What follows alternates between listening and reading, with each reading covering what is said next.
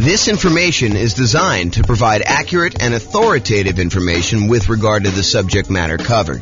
It is offered with the understanding that the presenters are not engaged in rendering legal, accounting, or other professional services. If legal advice or other expert advice is required, the services of a competent professional should be sought. Welcome to the St. Louis Real Estate Investing and Real Estate Financial Planning Podcast.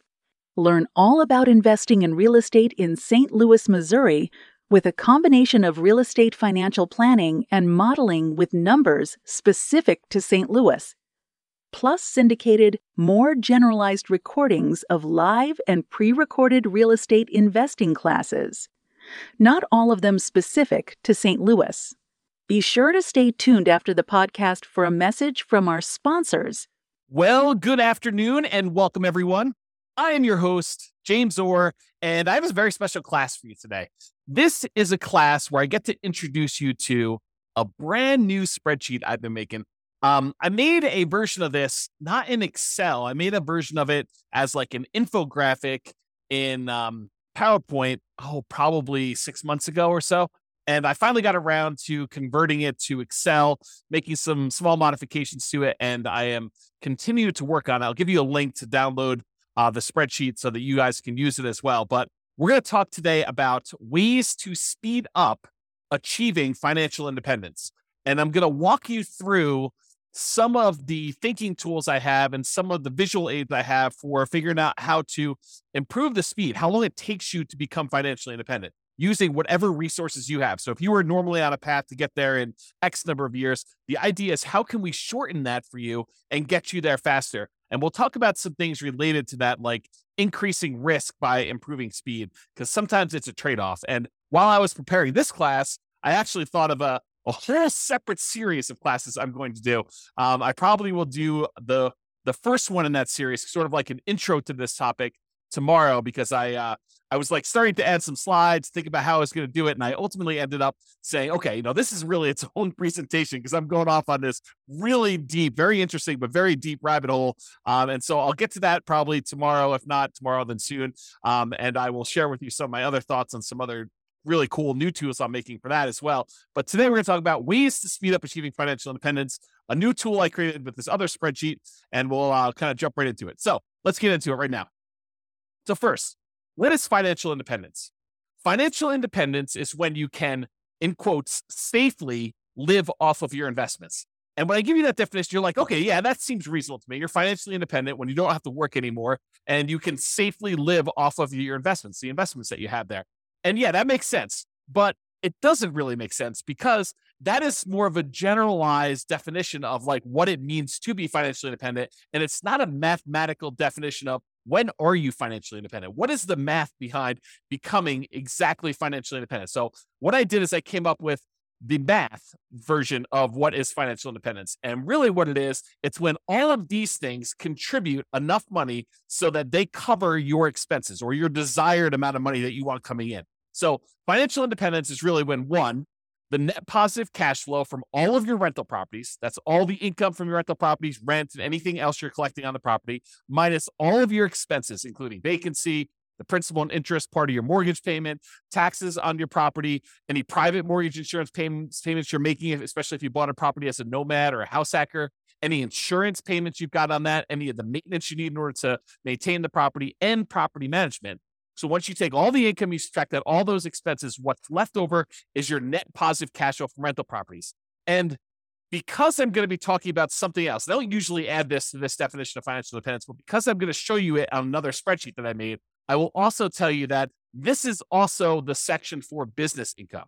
So if you have a business that is not relying on you to work there, you are a passive owner in the business and you're getting passive income coming in from that net of all expenses, that's also what is included in this number one section. This number one section really should say business income, and real estate rentals just happen to be a business that we talk a lot about. And so I made it its own special category, but really this is all your business income here. Net positive cash flow from business income, including net positive cash flow from rental properties. And the rental property one includes all your income minus all your expenses, including vacancy, principal, so on and so forth, which I already covered. So number one, net positive cash flow from rentals and also business income. Number two, is any invested assets you have. If you have money invested in stocks or bonds or, anything else like that, any money you have there times a safe withdrawal rate, which we'll get into what a safe withdrawal rate here is a little bit later, but times your safe withdrawal rate is money that can contribute towards you being financially independent. So if you have $1 million invested and you believe in the 4% safe withdrawal rate,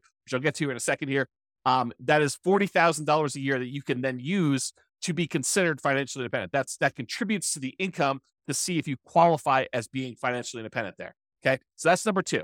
Number one was income from rental properties and the other business. Number two is invested assets times safe withdrawal rate. Number three is any passive income you have coming in from Social Security. Now, if you're trying to do this financial independence thing way before you can collect Social Security, you won't be able to rely on that until much later. But some of you are listening to this, you're like, hey, look, I'm going to collect Social Security in 5 years, or I'm already collecting Social Security. And so you can count that as part of the passive income that you've got coming in as to whether or not you are financially independent. So passive income from Social Security. Similarly, if you bought any annuities and you're able to collect on those annuities now, if you're getting any like monthly or yearly proceeds from your annuities, those can count towards you being financially independent. And then number five is passive income from pensions. So if you have a pension and or Social Security, then you can actually count the income you have a pension, income from your pension as part of being financially independent. So those are really the 5 areas of income we're counting.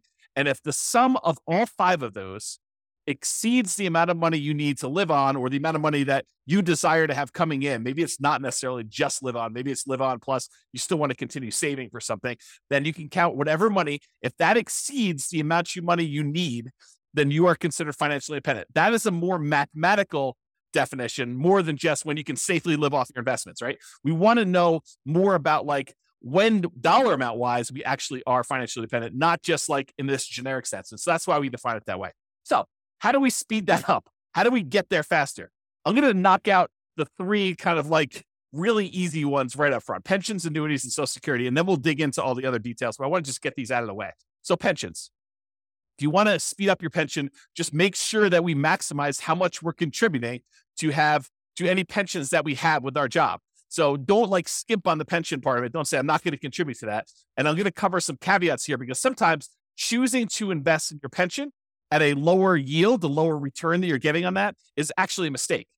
And you could look at it as, look, if my pension's only earning me whatever it is, like when I think about like how much I'm putting in and what I'm actually going to get out when I'm able to collect the pension, and I calculate that to be about 8 to 10% or whatever it ends up being, and you can go invest your money somewhere else and get a 15, 20, 25% return, and maybe even get it earlier than when your pension would start, then maybe you don't want to fully fund your pension. Maybe you want to choose to opt out if you can at your job and not do that. Now realize sometimes we go and we're like, hey, look, I'm not going to do the pension because I think I can get these higher returns, but then something happens where those higher returns don't actually come to fruition, where they don't actually appear. You thought you were going to rely on all this real estate stuff, and the real estate stuff didn't work out for whatever reason. Now you don't have a pension because you stopped doing that. So you got to be careful that you're not trading off some speed with increased risk and then end up regretting it later because you didn't do some stuff that was sort of like your baseline safety net sort of stuff later. Okay. So pensions, that's number one. Annuities, we can buy, single premium immediate annuities, or you could do like, annuity payments over time and do that. If we have the cash, and if you want to do the single premium one, if that's going to get you over the edge, like let's say you've got, I don't know, whatever it is, $8,000 in money coming in from all of your other assets. And you're like, look, I'm about $2,000 short to having the $10,000 a month that I really need. And I have this big lump sum of cash sitting over here that I'm not doing much with. I could take that lump sum of cash, buy an annuity, convert that to some type of monthly or yearly income, and actually get myself over the hump of being financially independent by taking assets, cash assets, and deciding to buy an annuity with that. And if the return is good enough from those, you can choose to do that. That may be a way to speed things up. If you're unable to find another investment that's going to give you the cash flow you need, maybe the annuities would exceed your whatever you want to use for your safe withdrawal rate, your 4% safe withdrawal rate, or 3% safe withdrawal rate. The annuities, especially if you're older, could be higher than that. And so you may choose to do that in order to get you where you need to be as a possibility. And finally, of the ones that we're going through really fast, Social Security.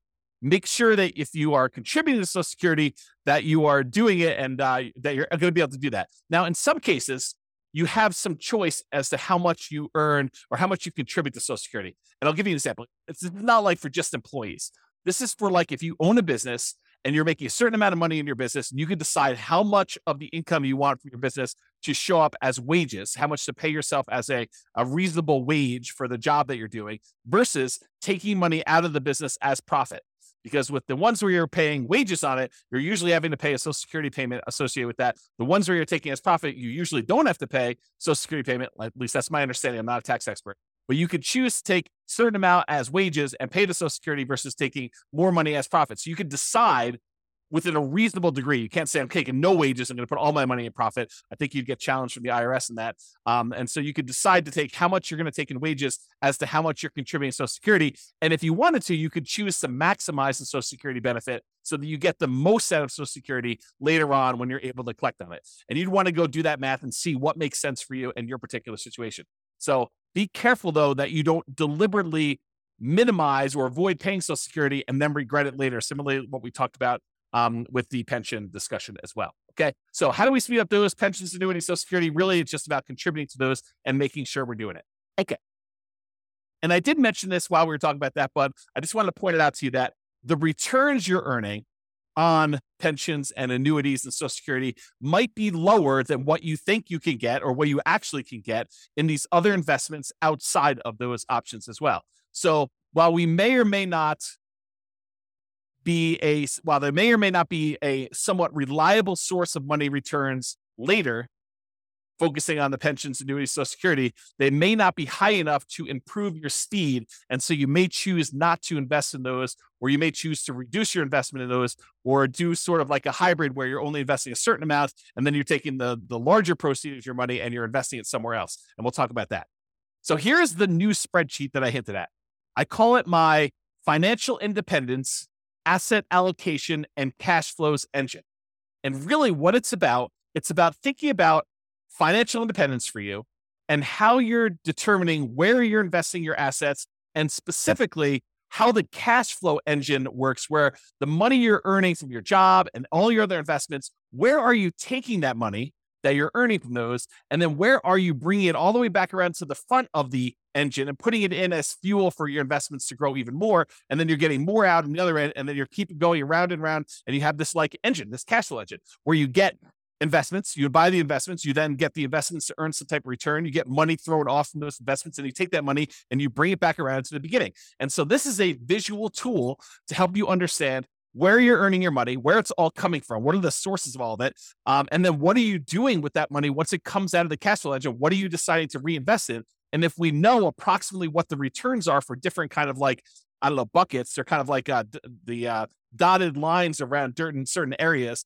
Do you know the returns you're earning from certain ones? We can choose to say, okay, I'm going to take the money I'm getting from these 3 or 4 or 5 sources, and I'm going to put them back into source number 4 or source number 6 or source number 8 or source number 9. And we could visually do that so you can understand it. This is a brand new spreadsheet. I'm sure there are errors in it because I just released it. I just made it and I've not tested it. It's not been brought out into the public. It's not been shared with anybody. And so you're welcome to go download it, but realize, depending on when you're listening to this, I'm recording this. I don't even have my watch up. October 24th, 25th, something like that, 2023. And so if you're going to watch this and you're relatively close to that date, realize it's going to be new. And the longer we get out from under it, probably longer we get away from my release date, the more likely I'll fix some of the errors, and we'll do that. Not saying that you won't find any, but there you go. So if you want to go download it, go to refp.info/FIAACFE.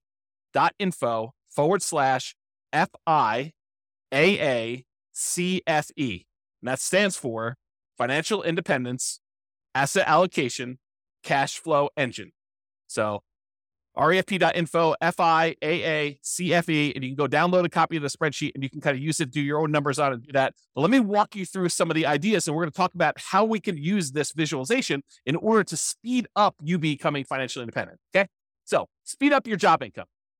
So this is one of the sources. I just did a blow up of the spreadsheet here. This is one of your sources from your job income. Shows that how much you're making from your job and then how much you're actually investing from your job. So you have saved to invest. Part of the money, in some cases, you have a company match where the company says to you, look, if you invest 1 or 2% of your income, we will match that dollar for dollar. So if you invest 1%, we will automatically add add 1% to it. And so you'll end up investing 2% total, 1% provided by you, 1% from a company match. And so you want to try to maximize that if you can and do the company match part. Sometimes you'll take money outside of that company match. Just that company may say, look, we're only willing to go up to 3% with that. So you do your 3% investment, your company matches it 3% as an example. And then any additional money, 2% more or 5% more or whatever you're investing from your job, you want to go and take that money. And that is the no match, the money that you're investing from your job that is not matched by the company to do that. And then any money here you're putting in Social Security, you can kind of just keep track of that mentally for yourself. So how do you speed up the job income? Well, increase your job income. Like decide to earn more, or get a job where they do a match or don't do a match, or do one where they do a match, or they have some type of, stock options or something like that. Not just your regular job either. I'm also talking about a side hustle or two. For example, maybe you decide to go and do house hacking, where you go and you buy a property where you could rent out part of the property while you're living in it. As another example for doing that. Or maybe you decide to start a business part-time in order to generate more income coming in, and you do that. So not just your regular job, maybe other jobs as well. If you're really trying to speed things up, that is a possibility for you.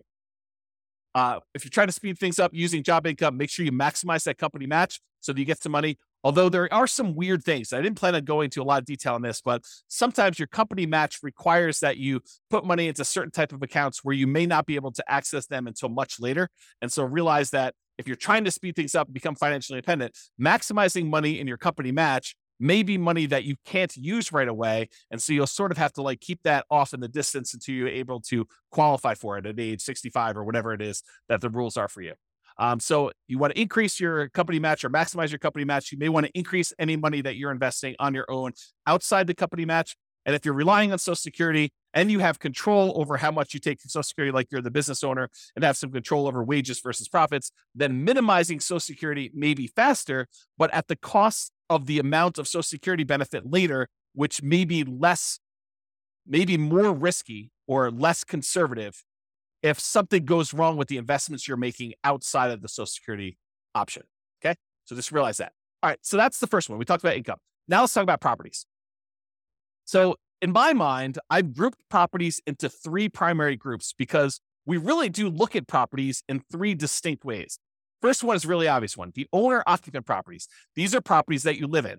And sometimes there's a little bit of crossover, like if you're doing house hacking, you bought a duplex or a triplex or a fourplex, and you're living in one of the units and you're renting out the others, or maybe you're just doing roommates. You bought a nice single family home and you're living in the single family home and you're renting out a couple of the bedrooms, or you're renting out an RV space in the backyard, or whatever you're doing. Or maybe you bought the triplex and you're renting out roommates in the room and the one you're living in. And then you have two other rental units that you're renting out because complete separate units. If you're doing that, that's totally fine too. But for the most part, I'm talking about the properties that you're deciding to live in.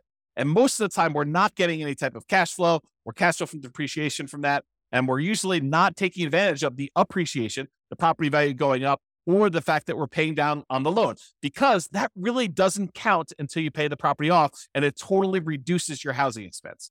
So, and I'll go into that in a lot of detail in other classes, but usually that does not contribute towards you being financially independent unless you take that property and you're using it, like we're going to use other properties here in a minute, as sort of like a rocket booster in order to gain some equity, have the property value go up, pay down your debt, and then you eventually sell that property. Or you take the property that you lived in for a year or two or three or four or five, and you then convert it to a rental. And in those cases, you could use the assets you're committed there. But if you're just keeping them as an owner occupant, we don't really use those a lot as returns coming out of there that we could reinvest. Okay, so it really would need to move from being an owner-occupant property to some type of investment property or something like that, or selling it, which I didn't show in here, although I did make a note.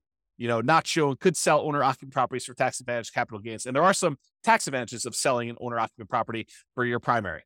Okay, so the first group was that owner-occupant properties. The next two groups are properties, investment properties that you buy that you intend to keep forever for cash flow.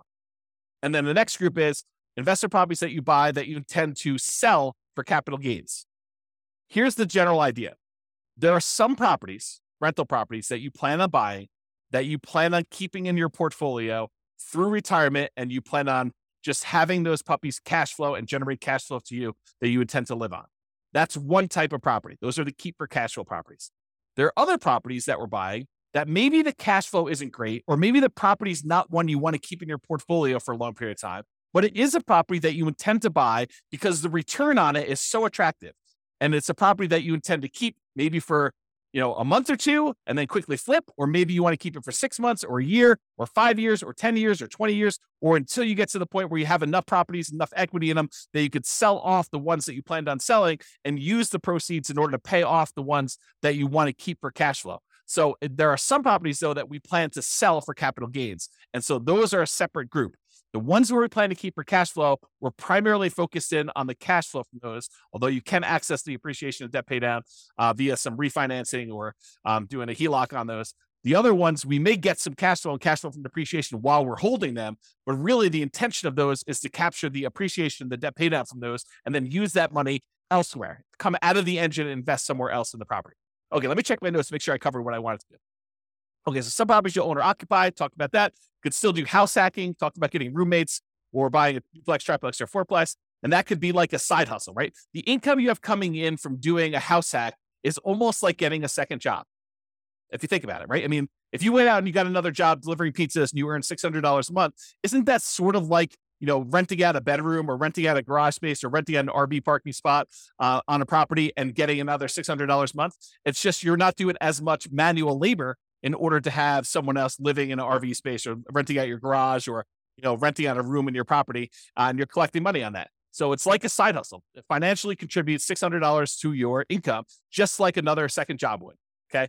And maybe even some tax advantages of you renting out part of your property, as you'll probably get some cash flow from depreciation for the part of property that you're renting. Okay, so we can still do house hacking, talked about that, and or the nomad strategy. If you decide to do the owner-occupant property where you buy a property as an owner-occupant, get owner-occupant financing, usually low or nothing down. You get owner-occupant interest rates, which are usually a little bit better than investor interest rates. You buy the property, you move in there, you have to live there for at least a year. It's a requirement of the lender that you stay there for at least a year. And then once you're done living in the property for a year, then you can convert that property to a rental, buy another property as an owner occupant, put another, 3.5% down or 5% down or whatever you're going to do, then move into that property, live there for a year and continue this property, acquiring rental properties with little or nothing down as you continue to acquire each one. And then you move them into either keep for cash flow or sell for capital gains as you do those. So that's the nomad real estate strategy, where you buy a property, live there as an owner occupant for at least a year, then you convert it to a rental. The reason why we do at least a year is that is a requirement of the lender. You cannot buy a property as an owner occupant, move in, and then move out before a year is up and convert it to a rental. It's called loan fraud. So do not do that. You have to stay there at least a year. It's a document you'll sign at closing when you get your owner occupant loan. It's why they will give you an owner occupant low down payment loan option with a better interest rate, is because you plan to owner occupy it. And the requirement is a year. If they change the rules and tell us it's 2 years, we'll start teaching 2 years. Right now it's a year. So use a year. Okay. Talk to your lender about that. We talked about that. And some properties you want to keep as long-term rentals. That cash flow goes toward the goal of financial independence. Some properties you want to sell for capital gains. Some of the cash flow while waiting the sale, where you'll capture and redeploy the equity you get from the property. Property goes up from appreciation, maybe some forced appreciation because you bought it at a discount or you did some work on it, and then property gets paid down a little bit on the loan. The difference between what you sell it for minus all your costs and taxes and stuff like that, minus what you owe on the property, is going to be that money that you're going to be able to redeploy as part of your cash flow engine in order to do this. Similarly to what we just talked about with all the real estate, because real estate is a business, as I discussed, we're talking about businesses here. So you basically have a business where you're getting cash flow, your profit from being in the business. Now, this is, if you have a job, you put your job income up on top in the spreadsheet and you get this business cash flow coming out as profit here later. Eventually, you may decide to stop working your job, but maybe you still own part of the business and you get profit from the business in the form of dividends or whatever else they're going to do there. And so you kind of keep this as there. So it allows you to kind of keep track of that there. Okay, now let's talk about safe withdrawal rate, because I'm about to go talk about the invested assets you've got and other things. And I want to mention what safe withdrawal rate is and kind of give you a very brief definition of what this is. We could really do like a 2-hour class on safe withdrawal rates. In fact, we probably could even do more. Okay, so where's safe withdrawal rates? SWR. It's how much you can, in quotes, safely withdraw from money that you have invested in things like stocks and bonds and likely not run out of money. There's no guarantee that you won't run out of money, but it's likely based on historical data. So a guy named Bill Bengen did a bunch of math and he came up with this idea that, hey, how much money can I take out of a client's portfolio where they are really unlikely to run out of money over a 30-year period or something like that. And so he looked at a bunch of different starting points using like historical stock market data, and he came up with this idea of a 4% rule. 4% rule basically says you could safely withdraw 4% of the amount that you start with, and you are very low probability likely to run out of money using historical data. Who knows what the future will bring, but usually the future looks similar enough to the past where he's saying, okay, look, based on historical data, 4%, most of the time we can get away with doing that. In some cases, we actually end up running out of money over a 30-year period, but 4% seems pretty safe to do. Then the Trinity study came out. There's 3 professors from Trinity University, Philip L. Cooley, Carl M. Hubbard and Daniel T. Walls. And if you want to read the Trinity study, you can go read it at refp.info/Trinity. It'll take you right to the PDF. You can go read the whole thing. But they did a whole bunch of analysis on the same problem. And they basically determined, if you have a 90% stock portfolio, or 10% stock, or 10% bonds, or 80-20, or 70-30, or whatever it is, they ran through a whole bunch of different variations. And they published how many times of the different starting years did people actually run out of money doing this. And they showed their results. So you can go look at all this and do it. So some people will use this if you've ever heard someone say, I'm using the 4% rule or the 4% safe withdrawal rate. It means that if you have $1 million invested, you can withdraw $40,000 per year, and you are not likely to run out of money. It's still possible, but you're not likely to run out of money if you've got that $1 million invested in stocks and bonds. In the simplest version of this, and there's lots of variations, lots of discussions about it, but in the simplest version, the $40,000 a year increases by inflation each year. So it's $40,000 year one, the next year might be, $40,000 plus 3% or something like that. And so you can go look at those numbers and see over time. Now, to be crystal clear, this explicitly excludes all real estate and business equity.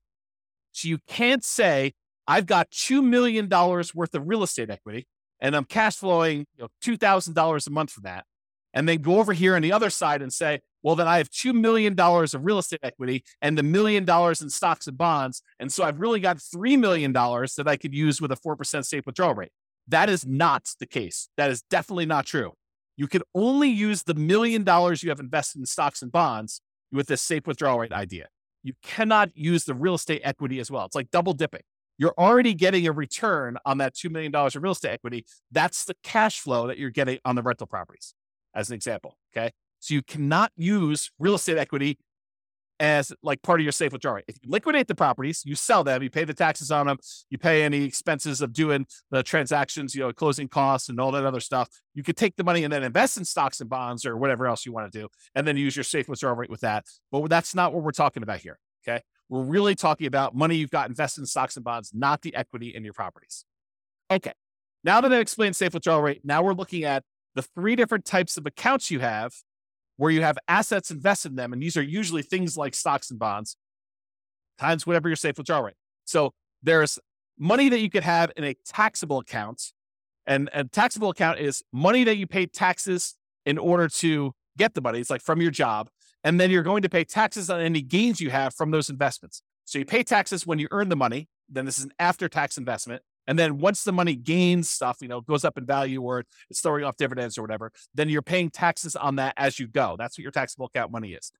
For example, investing money you earn and pay taxes on already in a brokerage account. So you go decide you're going to go invest, you're going to trade options, you're going to do whatever you're going to do there. That is money that you most of the time be doing in some type of taxable account, taxable brokerage account.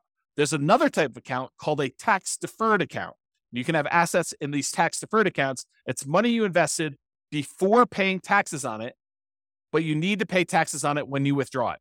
So it's money that the government will say to you, hey, listen, you could take a certain amount of your income and you could set it aside and invest in these tax deferred accounts. You don't pay taxes on the money that you earn while you do it, but you are going to pay taxes on it when it comes out. And so they want you to grow that, make it a much larger dollar amount, and then pay taxes on the larger dollar amount when it comes out. An example of this would be a traditional IRA. Okay. So that's another example of a tax deferred account. And then you could have assets in tax-free accounts.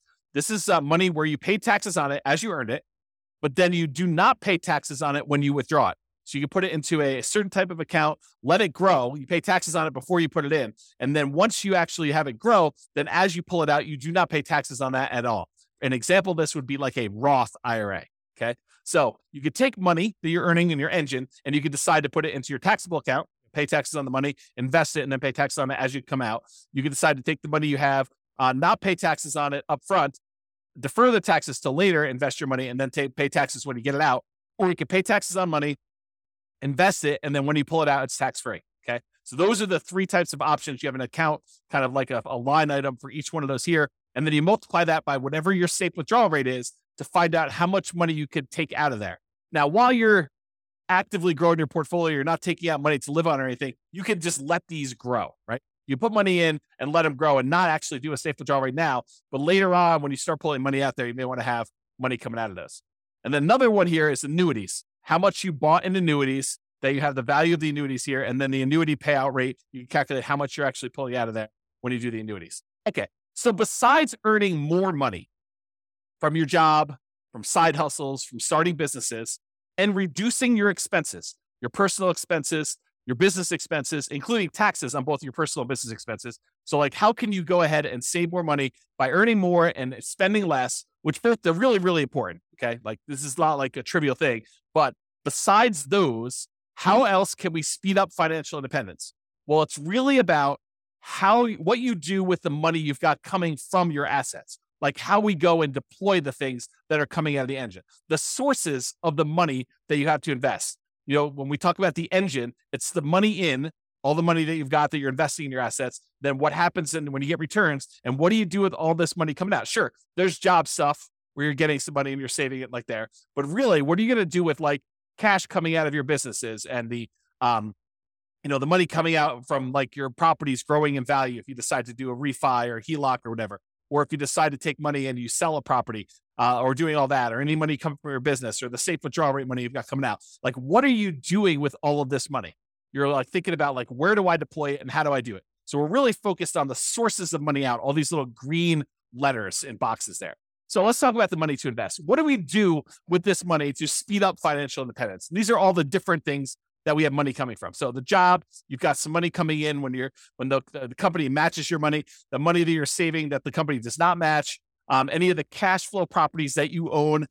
You could decide to collect money now in the form of cash flow and then cash flow from depreciation. If you decide to pull money out of those properties, you're primarily keeping for cash flow, like you do a cash out refi or you do a HELOC. And then if you have properties that you're keeping primarily to sell for capital gains, you might get a little bit of cash now in the form of cash flow and cash flow from depreciation. But then if you sell the property, there are certain proceeds you can get where you pay the taxes on it and you can invest it in whatever you want.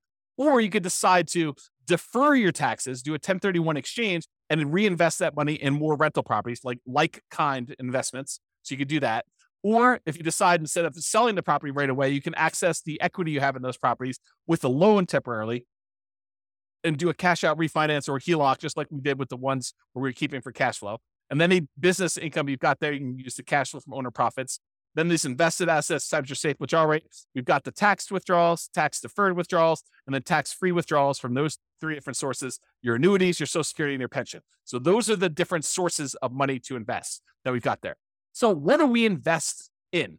Like, we take all this money out from all those different sources, and like, how do we go and speed things up, and what do we reinvest in? And part of it is this choice. It's the choice of, okay, we've got all these sources of money that we just went over. Where are we going to put that? How do we improve it? And part of that is taking all this money out that we see. Some of them you're going to be deferring for later. Like, you're not going to be necessarily taking money out of, the tax withdrawal account or whatever, unless you're going to say, hey, I'm saving up money in this until I get to $100,000, and then I'm taking $100,000 and I'm going to use that as down payment in order to buy a property. So you may be doing stuff like that, but sometimes it's like you're holding for a little while until your engine grows and the return grows in that. Then you're going to take money from there and you're going to move it up somewhere else. Okay. So what are we going to reinvest in? Well, here are the options, right? I've tried to simplify it down and say, these are really the choices we're looking at. Number one, we can invest in more owner-occupant properties. We could either put up money for down payments and buy another owner-occupant property. Maybe we sell one, use some of the proceeds and reinvest in that. Or maybe we sell one, take some of the money, buy an investment property, take less of the proceeds and go buy an owner-occupant property. But we take some and we use it for down payments to buy an owner-occupant property. Or we could pay down on mortgages and earn a return from having less that we owe on the property. So if we have an 8% mortgage, which is what they are about the time that I'm recording this, you could take money. You can take money from something else you've got on the other side and reinvest it by paying down an 8% mortgage. What do you earn as a return by paying down an 8% mortgage? It's not a trick question. 8%. That's exactly right. So if you're going to go have a loan, you're going to pay it down. What you get as a return is the interest rate. So if you've got a 2.25% mortgage on a property because you got a really good mortgage, 5 years ago or 3 years ago, do you want to go take money that you could invest in stocks or bonds or CDs or more investment in real estate or anything else and pay off a 2.25% mortgage and earn 2.25% on that money? There are some cases where you might want to do that, but for the most part, you probably do not want to. You probably want to take that money and invest in something that's going to get you a higher return. But if you've got a mortgage that's at 8%, might not be the worst thing to do with all of your money, right? Like not to take all of it, but some of your money, take it and invest in something like that. Okay. So owner-occupied properties, you can either use it more for down payments to buy more of those, or you can pay down loans on your owner-occupied properties to do that. The other thing is you can keep for cash flow properties, the properties that you would tend to keep for cash flow, you could use for down payments to buy more properties that you intend to keep forever and cash flow them into retirement. Or you could either use down payments for that, or you could pay down mortgages on those. And then finally, for the property group, you could sell for the properties that are sell for capital gains, the ones that you intend to sell at some point in the future, like get a really good return early on. And then as your equity builds up, you want to sell that thing off, take the equity, redeploy it into something that's going to get a higher return, which we'll talk about here in a moment. But you could use that for down payments in those, or you could pay down the mortgages. So really it's the three different property types. We can use down payments, or we could pay down the mortgages. Those are the two primary things. No, I guess there's something else I didn't add in here, which I probably should add to the spreadsheet, because there are things that you can do in order to invest in, and that is improve the property. You could go and improve the property and make your cash flow better. So it's really not paying down the loans. It's really not a down payment, but it's improved property. So yeah, we could go ahead and add that. Maybe I'll make a note. See, teach a new class with a new spreadsheet, you get to add new things. Improve property. So hopefully I'll remember to go look at this sheet of paper and I'll add that to the list. Okay, so those are really the things you do to properties. Or you could do your businesses. You could do down payments, you could do pay down loans, or you can also probably improve your business. I should add that as well too. Let me make a note. Improve business. And then buy assets. You could go take money and invest it in your taxable account. If you qualify for, like from an income standpoint, you could use it in your tax deferred account, or you could invest in a tax-free account. There's some qualifications and limitations for doing the tax deferred and tax-free. So just realize that you might be limited in what you can do that. Or finally, you could buy annuities. But that's really all we're talking about. These are all the choices we have of the money that we've coming out from our job and all these other investments we have. We could take that money and what are we really going to do? We're going to put it back at the beginning and we're going to reinvest in something. And now what we want to look at is what are the returns we're earning on all of these, and then make a decision. And I'm not going to go into returns today because we cover that in a lot of other classes. But maybe I will do a separate class where I just bring all the returns in and I just do a summary class looking at the returns you can earn from different things we've got going on here. But part of this decision-making process, how do you speed things up, is being smart about where you're taking money from in your engine and what you're putting it into to make sure that the returns you're earning on those make sense for you for getting you where you want to be. Okay, so now that we talked about really like the engine and how it all works, let's now look at the three primary groups for how we can speed this up. Number one, we can increase savings. Number two, we can increase the returns. And number three, we can reallocate assets. So increase savings. Increase your income or all the other job type stuff you've got there, side hustles, whatever you've got going there. Number two, decrease expenses.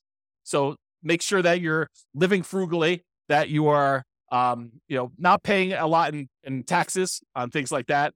You can also pay off properties, either owner-occupied properties where you're living in and reduce your living expenses that way, or on investment properties to reduce your expenses and improve cash flow. So those are all part of like the increased savings idea of doing things. Or you could utilize more of that company match if available. If you're only doing 1% and the company will match you up to 3%, maybe you should take advantage of a 100% return when you do the company match. If you invest 1%, they'll match your 1%. You just earn 100% return in that first year by doing that. And then maybe you look at how you can get it back out if you want to decide to do that. But utilize more company match if it's available for you as a way to increase your savings.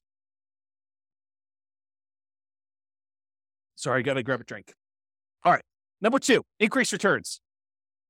Change the investments for your investable assets. We've got those, taxable accounts, tax deferred accounts, or tax-free accounts. Change where you're investing. And maybe you were investing in a money market account there. Maybe you're investing in CDs. Maybe you're investing in bonds. Maybe you're investing in stocks. Decide to invest in something else that has a better return. Realize that there may be additional risk in doing that. So you got to weigh those, but change what you're investing in to improve your returns. And that could speed up how fast you're able to do it. You could go from investing in stocks to becoming a self-directed IRA and then go use that to invest in real estate as an example of a way to speed up your financial independence. Number two, the second part of this, number two part of increased returns, improve cash flow. There's no way I can go through all the improved cash flow. I've got entire courses on how to go do this. Go check out the Cash Flow Inferno classes where we talk about this. It's as of right now, at least you can access it for free. It's a bonus. refp.info/CFI, Cash Flow Inferno, CFI, refp.info, CFI. And in there, we have the 88 strategies for improving cash flow on rental properties. It's all part of like my concepts of the lowest monthly payment guarantee, how to minimize all the expenses when you're buying properties, both owner-occupant and rental properties, and then the maximum cash flow guarantee, all the different ways and strategies we have to improve cash flow and income you're earning on those rental properties that you have, and combine both those together. And it means that you're going to maximize and improve your cash flow. Do that to make sure that you're getting the most cash flow that you can to speed up this process and to be financially independent sooner. Another way to increase returns is find better deals. And I've kind of broken it down into two primary areas. Number one, for the properties that you plan to keep for cash flow, look for better cash flowing properties. Maybe that means going to another market. Maybe that means being really patient. Maybe that means making very aggressive offers, whatever it means. Or maybe it means changing your strategy. Instead of going for a long-term rental approach, maybe it means going for short-term rentals or student rentals or, whatever you're doing there. Realize that sometimes by changing your strategy, you might be moving more toward that kind of like job source, right? You start thinking to yourself, okay, I'll do short-term rentals. And if you don't have a lot of team built in place in order to help you manage the short-term rentals, maybe that starts looking like you doing work and doing a job. And if you're trying to be financially independent, then it's harder for you to not work and also manage short-term rentals unless you have a team in place that can kind of do that. So just kind of a warning about that one. Or a better deal example with properties that you're going to plan to sell for capital gains, get bigger discounts or find properties that you can get higher appreciation and you can able to make those properties produce better returns for you that you plan on holding for a month, 2 months, 3 months, 6 months, a year, 5 years, 10 years, whatever it is, before you get enough equity built up that you can then sell them, pay the costs associated with selling them, and then redeploy that equity into other investments. That's like part of the engine. And we'll talk about this. I think it's on the next slide about why you may want to go do stuff like that. And then increase leverage. Increasing leverage has to do with the fact that when you buy rental properties in particular, the return on your rental properties tends to go down the longer you hold it. The returns tend to go down because the equity in your property builds up. The property tends to go up in value. You tend to pay down on the loan. So the amount of money you have tied up in the property tends to get bigger, tends to increase. And so the amount of money you're earning from, property value going up and the tax benefits and the cash flow and, paying down the loan, all those numbers, while they may be growing, they're growing slower than the amount of equity in your property is growing. And so the return you're earning on the equity you have in the deal, your overall return that you're earning on equity actually goes down the longer you hold the property. And so if you took that money and you let it, you kind of like capitalize on the really high return you earn early on. And then as that equity grows and the return starts to dip off, you redeploy that equity into something else. You could leverage up your returns and earn better returns on the money you have invested. And so there's two ways to really do that. You can refinance, pull out the equity and redeploy it. Or you could sell the property, pay all the costs associated with that, and then redeploy the equity and improve your returns that way. And it's based on this idea, this return on equity idea. And I've taught separate classes on this. And I'm not going to have time to go into a ridiculous amount of detail, but this is legit. This is like a phenomenon that is true. You buy a property and you end up earning a good amount of appreciation, a good amount of debt pay down, a good amount of cash flow from depreciation, and usually relatively low cash flow at the beginning, and that tends to improve over time. But because you have very small equity and you bought it, maybe you bought a property with only 5% down as a nomad, maybe you put 20% down as an investor or 25% down as an investor, but you have this small amount of equity that's earning these returns from appreciation, debt pay down, cash flow, and cash flow from depreciation. So you've got all these returns there. But as your equity grows, as the property value goes up, as you pay down the loan, the amount of equity you have grows. And even though appreciation goes up over time, your debt pay down goes up over time a little bit, your cash flow tends to improve over time, and your cash flow from depreciation stays the same because it's pretty much fixed unless you decide to do some accelerated depreciation. But even though that one stays static, the amount of equity you have grows faster than the return on all these other ones, so that over time, the return you're earning on the equity you have in that property is actually decreasing. And eventually, once your debt pay down, once you pay off the loan, your debt pay down one goes away and you no longer have any return from debt pay down. And eventually your cash flow from depreciation goes away because you can only depreciate residential properties over 27 and a half years. And so that eventually goes to zero. So what you're left with is just unleveraged, because it's no longer leveraged, appreciation rate, which might be 3%. And then your unleveraged cash flow return, which might be cap rate, which is usually somewhere between 5, 6, 7, 8, 9, 10%, depending on what property you're buying, what part of the country, and all sorts of other variables. But maybe 5%, as on the low end. So 5% plus 3% is 8%. So even though you might be earning, 35% return when you first buy the property, like if you think about return on equity, that's decreasing every year So eventually, when the property is paid off, you're about 8% return on your money. So if you decide, look, anytime my investment properties that I own, anytime their return drops below some number, some threshold you hit, whatever that is, 20% or 15% or 10%, you could say, look, I'm going to sell this property and re-leverage up. I'm going to take the money. I'm going to pay the taxes. I'm going to pay the capital gains tax. I'm going to pay the depreciation recapture tax. I'm going to, pay the real estate commission to get out of it. I'm going to pay the closing costs, and I'm going to take whatever's left over, which is what we call true net equity. That's the amount you have left over after all those expenses I just named.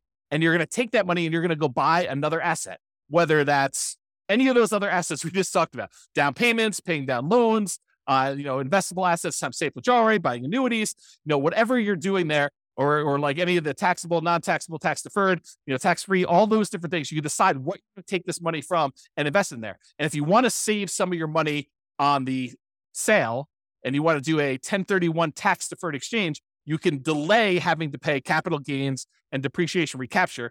You're still going to need to pay the real estate transaction costs and closing costs, whatever those are, unless you're able to negotiate having your buyer pay them for you when you go and do this.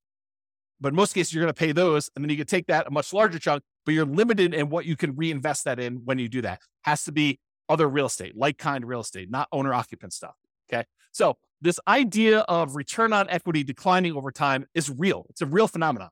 And so we a lot of times, investors will look at this and be like, look, I would like to work around this. I would like to not have this happen. However, other real estate investor folks look at this as a natural, organic de-risking of the portfolio over time.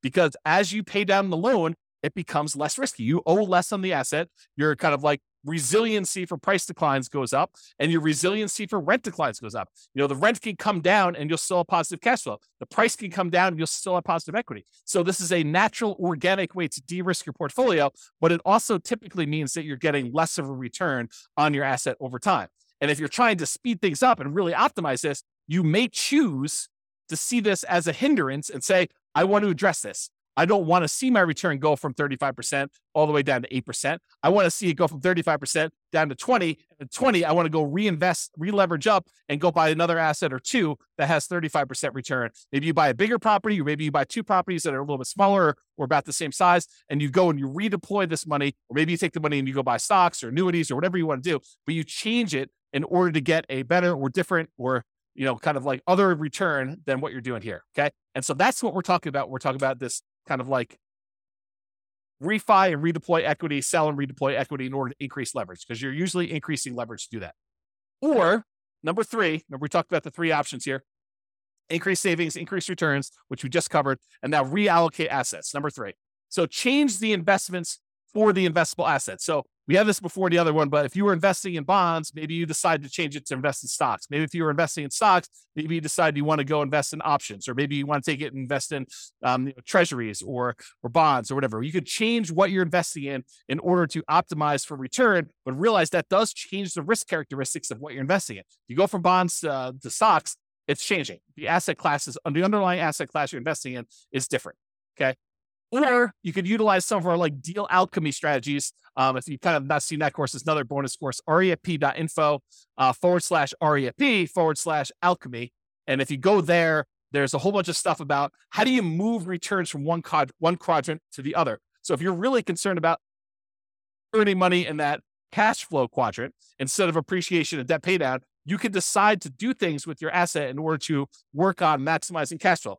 For example, you may refi some of your properties to have enough money come out of those to pay off other properties to improve your cash flow. Sometimes it just works out that you have enough equity in your properties that it's spread out in a really unusual way that is limiting how much cash flow you can produce. And it might be better for you to refinance, two properties and then use those proceeds to pay off one or pay off two. And that would actually improve cash flow by a lot more than just keeping your properties the way that they were and letting them all continue to pay off organically. Or another version of this is, let's say over the next, X number of years, you acquire 10 properties. And then once you have the 10 properties, you wait until you get to the point where you could sell off 5 of them and then pay off, use the proceeds from selling off 5 of them to pay off completely the loans on the other 5.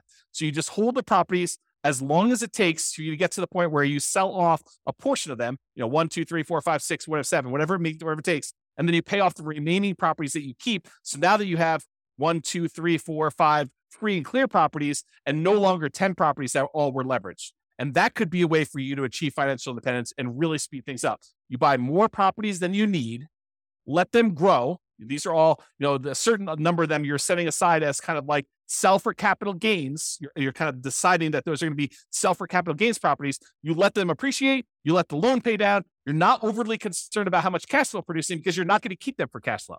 You're really looking at what's the overall return I'm getting. If it's getting a 30% or 40% or 50% return, especially early on before that return on equity curve drops off, then once you get to the point where those things have grown enough, then you go and you sell those, you take the proceeds and you use it to pay off properties that you plan to keep in your portfolio forever. Or maybe you have the 10 rental properties that you let grow for a period of time. You sell off all of them, and then you invest in stocks or bonds and use the safe withdrawal rate. Or you sell off all of them and you buy annuities, or whatever your strategy is. These could all be different variations on ways to speed things up because you could be maximizing the return you're getting on equity. You're buying these properties and really taking advantage of this very high return you see on leveraged real estate early on. There's some risk associated with that, putting 20% down or 5% down the property. There's definitely risk of having leveraged real estate, but you take advantage of these high returns you have. Then once the return starts tapering off and getting more reasonable, getting lower to kind of what a, comparable returns might be in the stock market or the bond market or whatever it is, then you can go take this money and you could redeploy it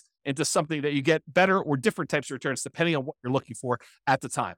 And so those are the two ideas: refi them to pay off some properties or business, or sell them to pay off some properties or business to do that, or invest in something else. You'll use the refi or the sale to invest in whatever assets. If we go back to our engine, it's really like taking money out of these ones where you sell and you either pay taxes on it or you do 1031 exchange, depending on what you're doing here. In most cases, you're probably going to be paying taxes. Then you're taking this money and you're using it on the spreadsheet in order to reinvest in something else, whether that's paying off loans, improving the property, paying off a business or buying a business or whatever you plan on doing, investing in taxable stuff, buying annuities, but it's taking that money and using it there. And that's what we're trying to do visually. Okay.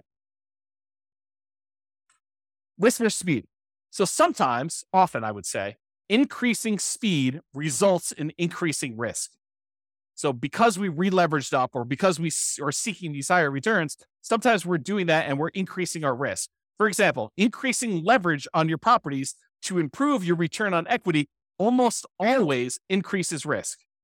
Right? If you go re-leverage up, you take these assets, you take one property that's the equity is kind of grown, you take that, you sell it, and you take that and you buy two more properties or a bigger property where you only put 20% down or 25% down when you had 50% of equity, you're likely increasing risk. And I've got a whole series of classes coming on this. We're going to use expected value to really drill down and understand how you could still have a better expected value. The results you're expecting is much more likely to happen, but there's also an increased likelihood for you to have a more significant failure. That's what we're going to look at when we talk about expected value. That's a totally different class. That was the class I told you I didn't have time to teach, but I'm going to teach another version of it. Okay. So for example, increasing leverage, talked about this, always increase. Many real estate investors will choose to de-risk the closer they get to their FIRE date, the financial independence retire early date. Because as you get a much larger asset base, having variations in that could impact. If you needed $3 million in order to be considered financially independent and you're getting closer to your deadline of when you want to actually be retired, then, if you have a portfolio that, could easily go up 10% or down 10% in value, and all of a sudden you see as you approach your date, the portfolio drops 10% and you need that 3 million and you only have 2.7 now, that's problematic.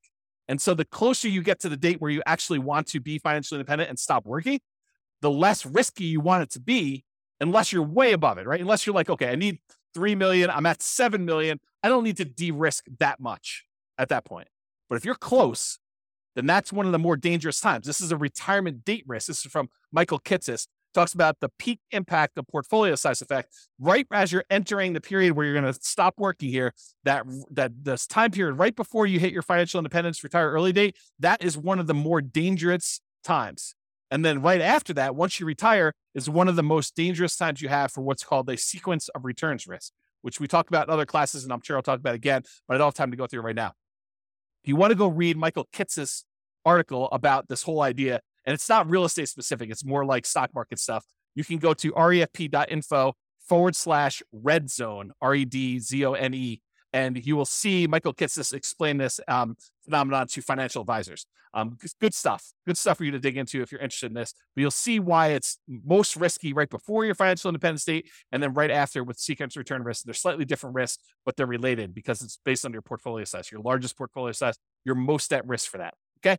So in conclusion, there are many choices you can make to speed up your journey to financial independence. And hopefully you're just starting to understand how this whole engine thing works of all the different sources of money you got coming out. Then what do we take that money and what do we do with it? What do we kind of move it back around to get it going in? And then when it goes in, it kind of comes out. And that's why it's an engine. It keeps repeating and it keeps growing with your returns there. So the choices you make about what you're taking with the money coming out and what you're putting it back into matter, and they can really impact the speed at which you're able to achieve financial independence. Some require more sacrifice and discipline to implement.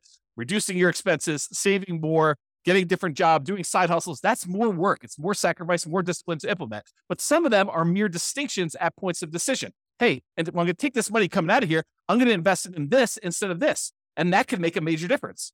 Taking your money and paying off a 2.25% mortgage versus paying off an 8% mortgage could make a big difference. And it's really no extra work for you as to what you want to do. It's just like deciding I'm going to do this instead of this. And so ideally we get this little visual, and I'll create some more tools around this so you can see like what the expected returns are. Maybe you put in your own numbers and you could decide where you're going to take money out of to kind of optimize and improve your kind of like speed to financial independence, but also weighing in the risks of doing so as well. Okay. Speaking of risk, some of these ideas will reduce risk. Taking money and paying off loans with them probably reduces risk overall, provided you have enough reserves. You don't want to go risk your reserves to kind of pay off a property a little faster. Other choices will increase risk. Selling off properties and then re-leveraging up and only putting 5% down or 15% down or 20% down or 25% down when you had 50, 70% of equity in your property before that, that's going to increase risk for you. You're going to actually have like a significant uptick in a lot of the different ways that we measure risk. For real estate investors, the decline you see from return on equity is a legit phenomenon. It does happen. So be aware that most of the time when you buy a real estate investment, the best return you're getting is really early on when you're most leveraged. Okay. Even if it's not the best cash flow. And organically over time, what tends to happen is your cash flow improves, but all of your other returns drop off. Okay. So that tends to be what's going on in your investment. So if you're really trying to maximize returns, especially if you've got some of those properties allocated for sell for equity or sell for capital gains, then a lot of times your overall return is going to be much lower the longer you wait on that. So that decline from the return on equity curve is legit and something that some people will use naturally in their favor to organically de-risk their portfolio as they get older, as their portfolio ages. Some people are like, I want rocket booster returns all the time. So I want to use these kind of sell for equity properties or sell to refi to get at my equity kind of process and redo those things to really maximize the return on equity numbers at the cost of increasing risk. And we'll look at those here when we do a lot of the expected value stuff in future classes to do that. Hope you enjoyed today's class. Hopefully it's not too long. Have a great day, everybody. This has been James Orr. Bye-bye for now. With home prices up, mortgage interest rates up, and rents up, but not quite enough to counteract the higher prices and interest rates, cash flow on rental properties in St. Louis is harder than ever. Book a call with the Real Estate Financial Planner to apply our proprietary 88 strategies to improve cash flow on your rentals. See the show notes for a link to schedule your call and improve your cash flow today. If you're a real estate agent, lender, or professional in St. Louis that wants to help our real estate investor listeners, consider reaching out to learn about collaboration opportunities with this podcast. We'd love to add more value to our listeners by having you assist our investors buy, sell, and finance their real estate investments. See the show notes to schedule a call to discuss collaboration opportunities.